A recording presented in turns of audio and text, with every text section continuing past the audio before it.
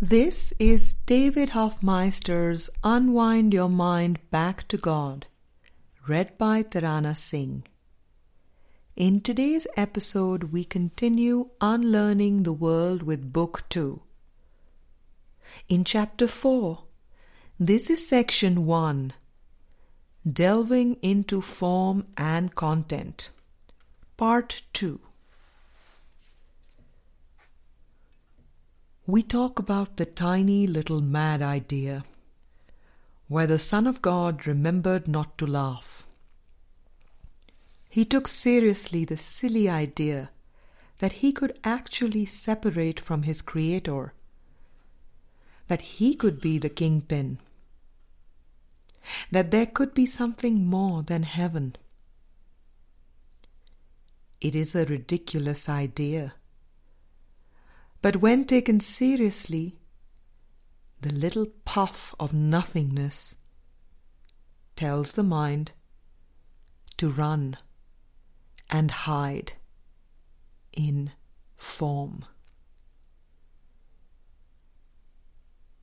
God is abstract, unconditional, infinite light. He is not going to chase you into form. God knows not form. Text chapter 30, section 3. That means the infinite does not look on the finite. The abstract does not look on the specific. This is the trick the ego sets up, like hiding in the basement. Let's go hide in form. We will make up a world that is a substitute for this infinite abstract light. That is where the mind begins to get bound into form. It is not that the world is inherently evil. It is just being used as a hiding place. The cellar is not a bad place. It is just what it is being used for. It is kind of twisted to run away from a Father that loves you. The world was made by the ego for the purpose of hiding. It was made as an attack on God, because it was made as a place to hide from God. The good news is that the Holy Spirit instantaneously gives the world a whole new purpose. The Holy Spirit's purpose for the world is to use it to bring peace to mind. You do not want this world you made. Your Father loves you. You have everything in heaven, and this is such a tiny little place. You do not ask too much of life, but far too little. Workbook Lesson 133. You are entitled to everything. You're entitled to remember who you are. The mind runs to hide in form and then starts judging and ordering.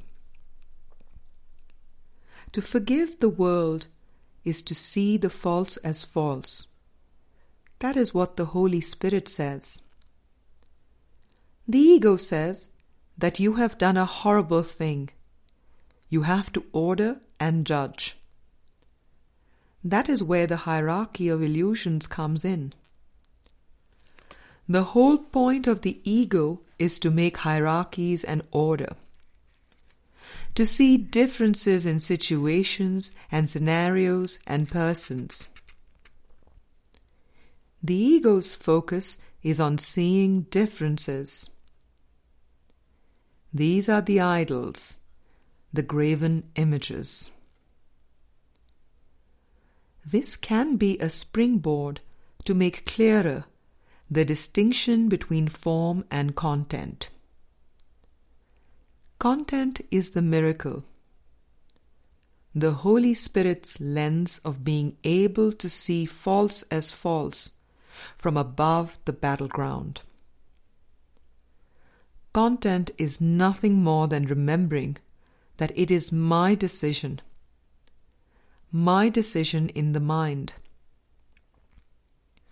Form is forgetting that you are a mind.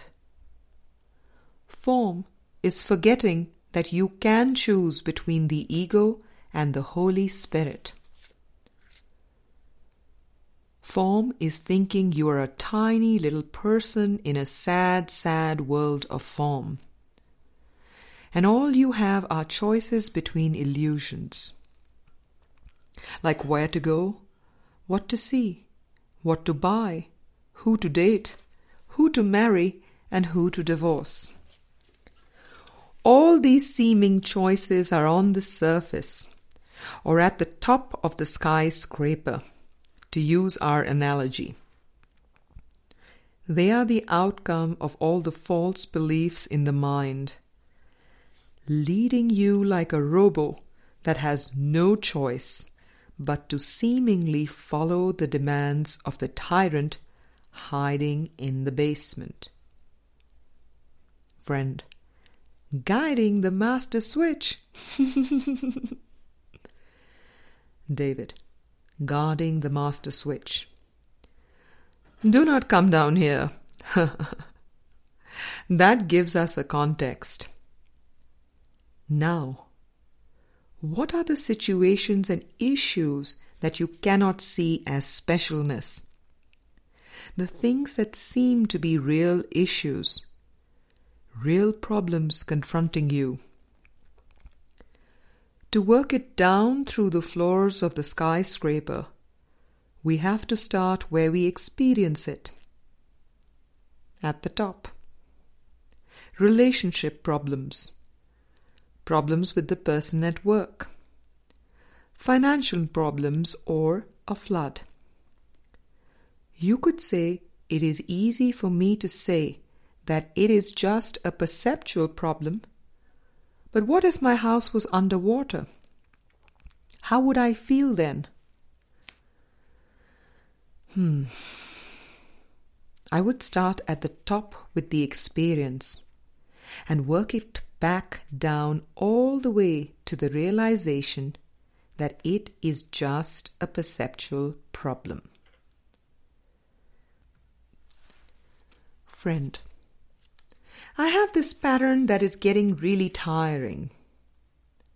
It is like I do not want to give up the ego. The way the Course has painted the picture for me, I can see very clearly the difference between choosing to focus on the light and choosing to run away. I keep running back to the ego's way of doing things as far as specialness and body identification are concerned, until I just cannot stand it anymore. Then I will turn to spirit, but after a day or so, it seems that I am ready for more punishment. It is silly. Even though I feel like I can see it for what it is, I just feel very stubborn, kicking and screaming and crying. Go to hell, Holy Spirit. Leave me alone. That is the way I have been feeling for a while. I have a recital coming up, for example, and I do not want to know about peace and love. I just want to do well. It is a very uncomfortable place to be. David. Observing behavior can be tormenting. You see the behavior as erratic. You seem to be doing one thing at one moment, and then something completely contradicting the next moment. That is intolerable for the mind, because the mind in its natural state is whole, integrated, and complete.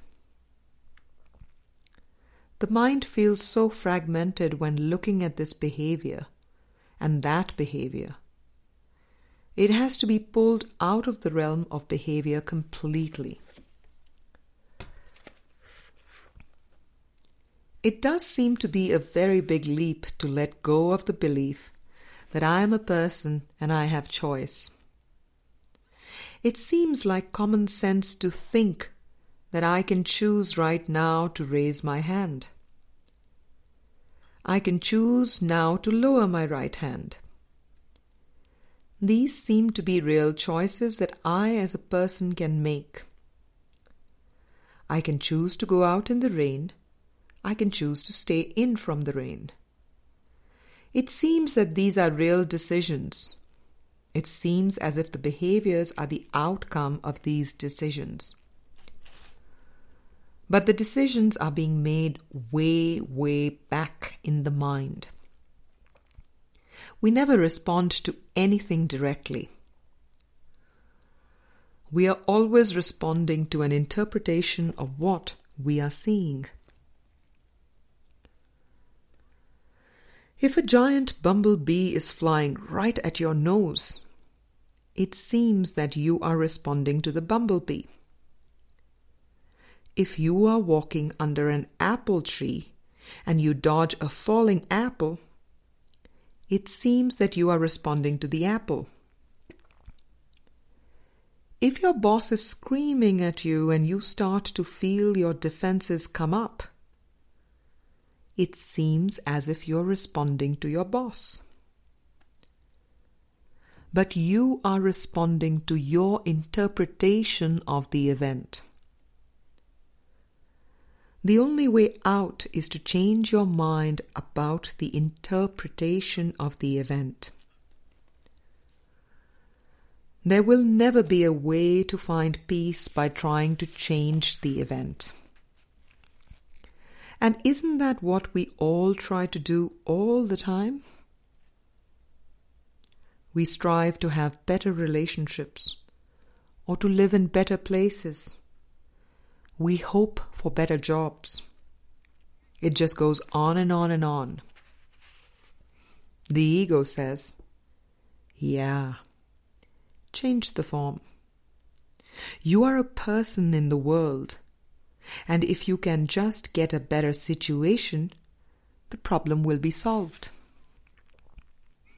Of course, that is just shifting from one idol to another, which is more specialness. It is an endless game of continually trying to change the form. It takes a lot of energy to do that. Friend, but we are not that familiar with content. That is what we need to learn. You cannot make a step until you know there is something there to step on. I think that is the biggest thing for all of us, because it seems like the reaction is so automatic. I can see how specialness mixes me up. Without specialness, where would I be? David: of course, the ego's answer is oblivion. The ego says you would be nothing without this world because you have turned your back on God. You have already been kicked out of heaven, the ego says. So you have no other choice but this world of judgment and specialness. But if there are Holy Spirit purposes for the body and the world, and there are ego purposes for the body and the world, and these are decisions that I can make, then the question is whether I choose to give my mind to the ego and specialness or the Holy Spirit. If all my misery comes from giving my mind to the ego's purposes, and all my joy and peace comes from giving my mind to the Holy Spirit's purposes, then I have to be able to tell the difference. If I can just begin to tell the difference, then I can begin to withdraw my investment. I can check in with the Holy Spirit more often. The Holy Spirit's purpose for the body is simple. The Holy Spirit sees the body only as a means of communication. And because communicating is sharing, it becomes communion. Text, chapter 6, section 5. Nice and simple. The Holy Spirit uses the body only for communication, not for striving and not for attaining some worldly end. It is only for communication. The ego uses the body for attack, for pleasure, and for pride. Now we have something to work with. If the ego uses the body for these three things, then all of my guilt continues to be reinforced. The world keeps showing me that I am guilty because I am holding on to the ego's purpose for the body. I am holding on to attack, pleasure, and pride. All I have to do is clearly see the insanity of using the body and the world for these three purposes and let them go. If I look at that and think, oh, my specialness is in trouble here. I'm going to be deprived. I must not see the insanity of it. I clearly have to have it right in front of my nose. I have to really see the dynamics of what the ego is doing before I would voluntarily say, no more of this. I do not want this anymore. We have to look at the nature of our attachment to all of this. Detachment, on the other hand, is the ability to be the observer. That is really what we want to do. We want to be the observer of the script, rather than get caught up in it. We have to move beyond form. We have to see that the ego uses the body for pride, pleasure, and attack.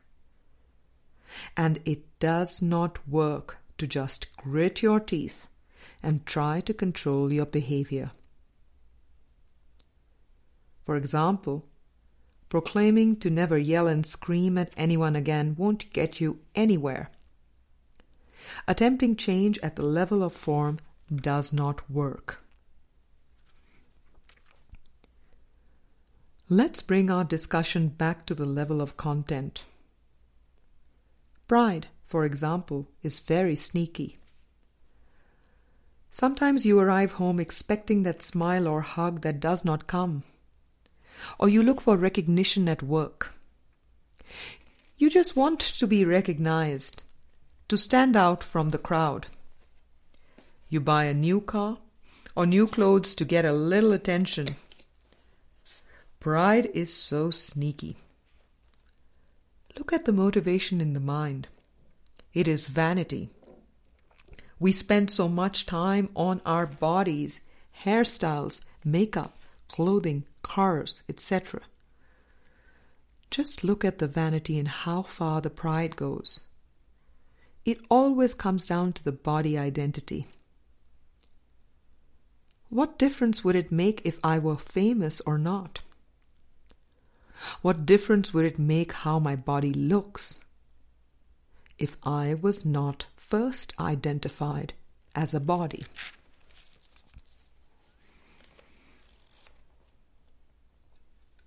We will continue with the concluding part of this section in tomorrow's episode.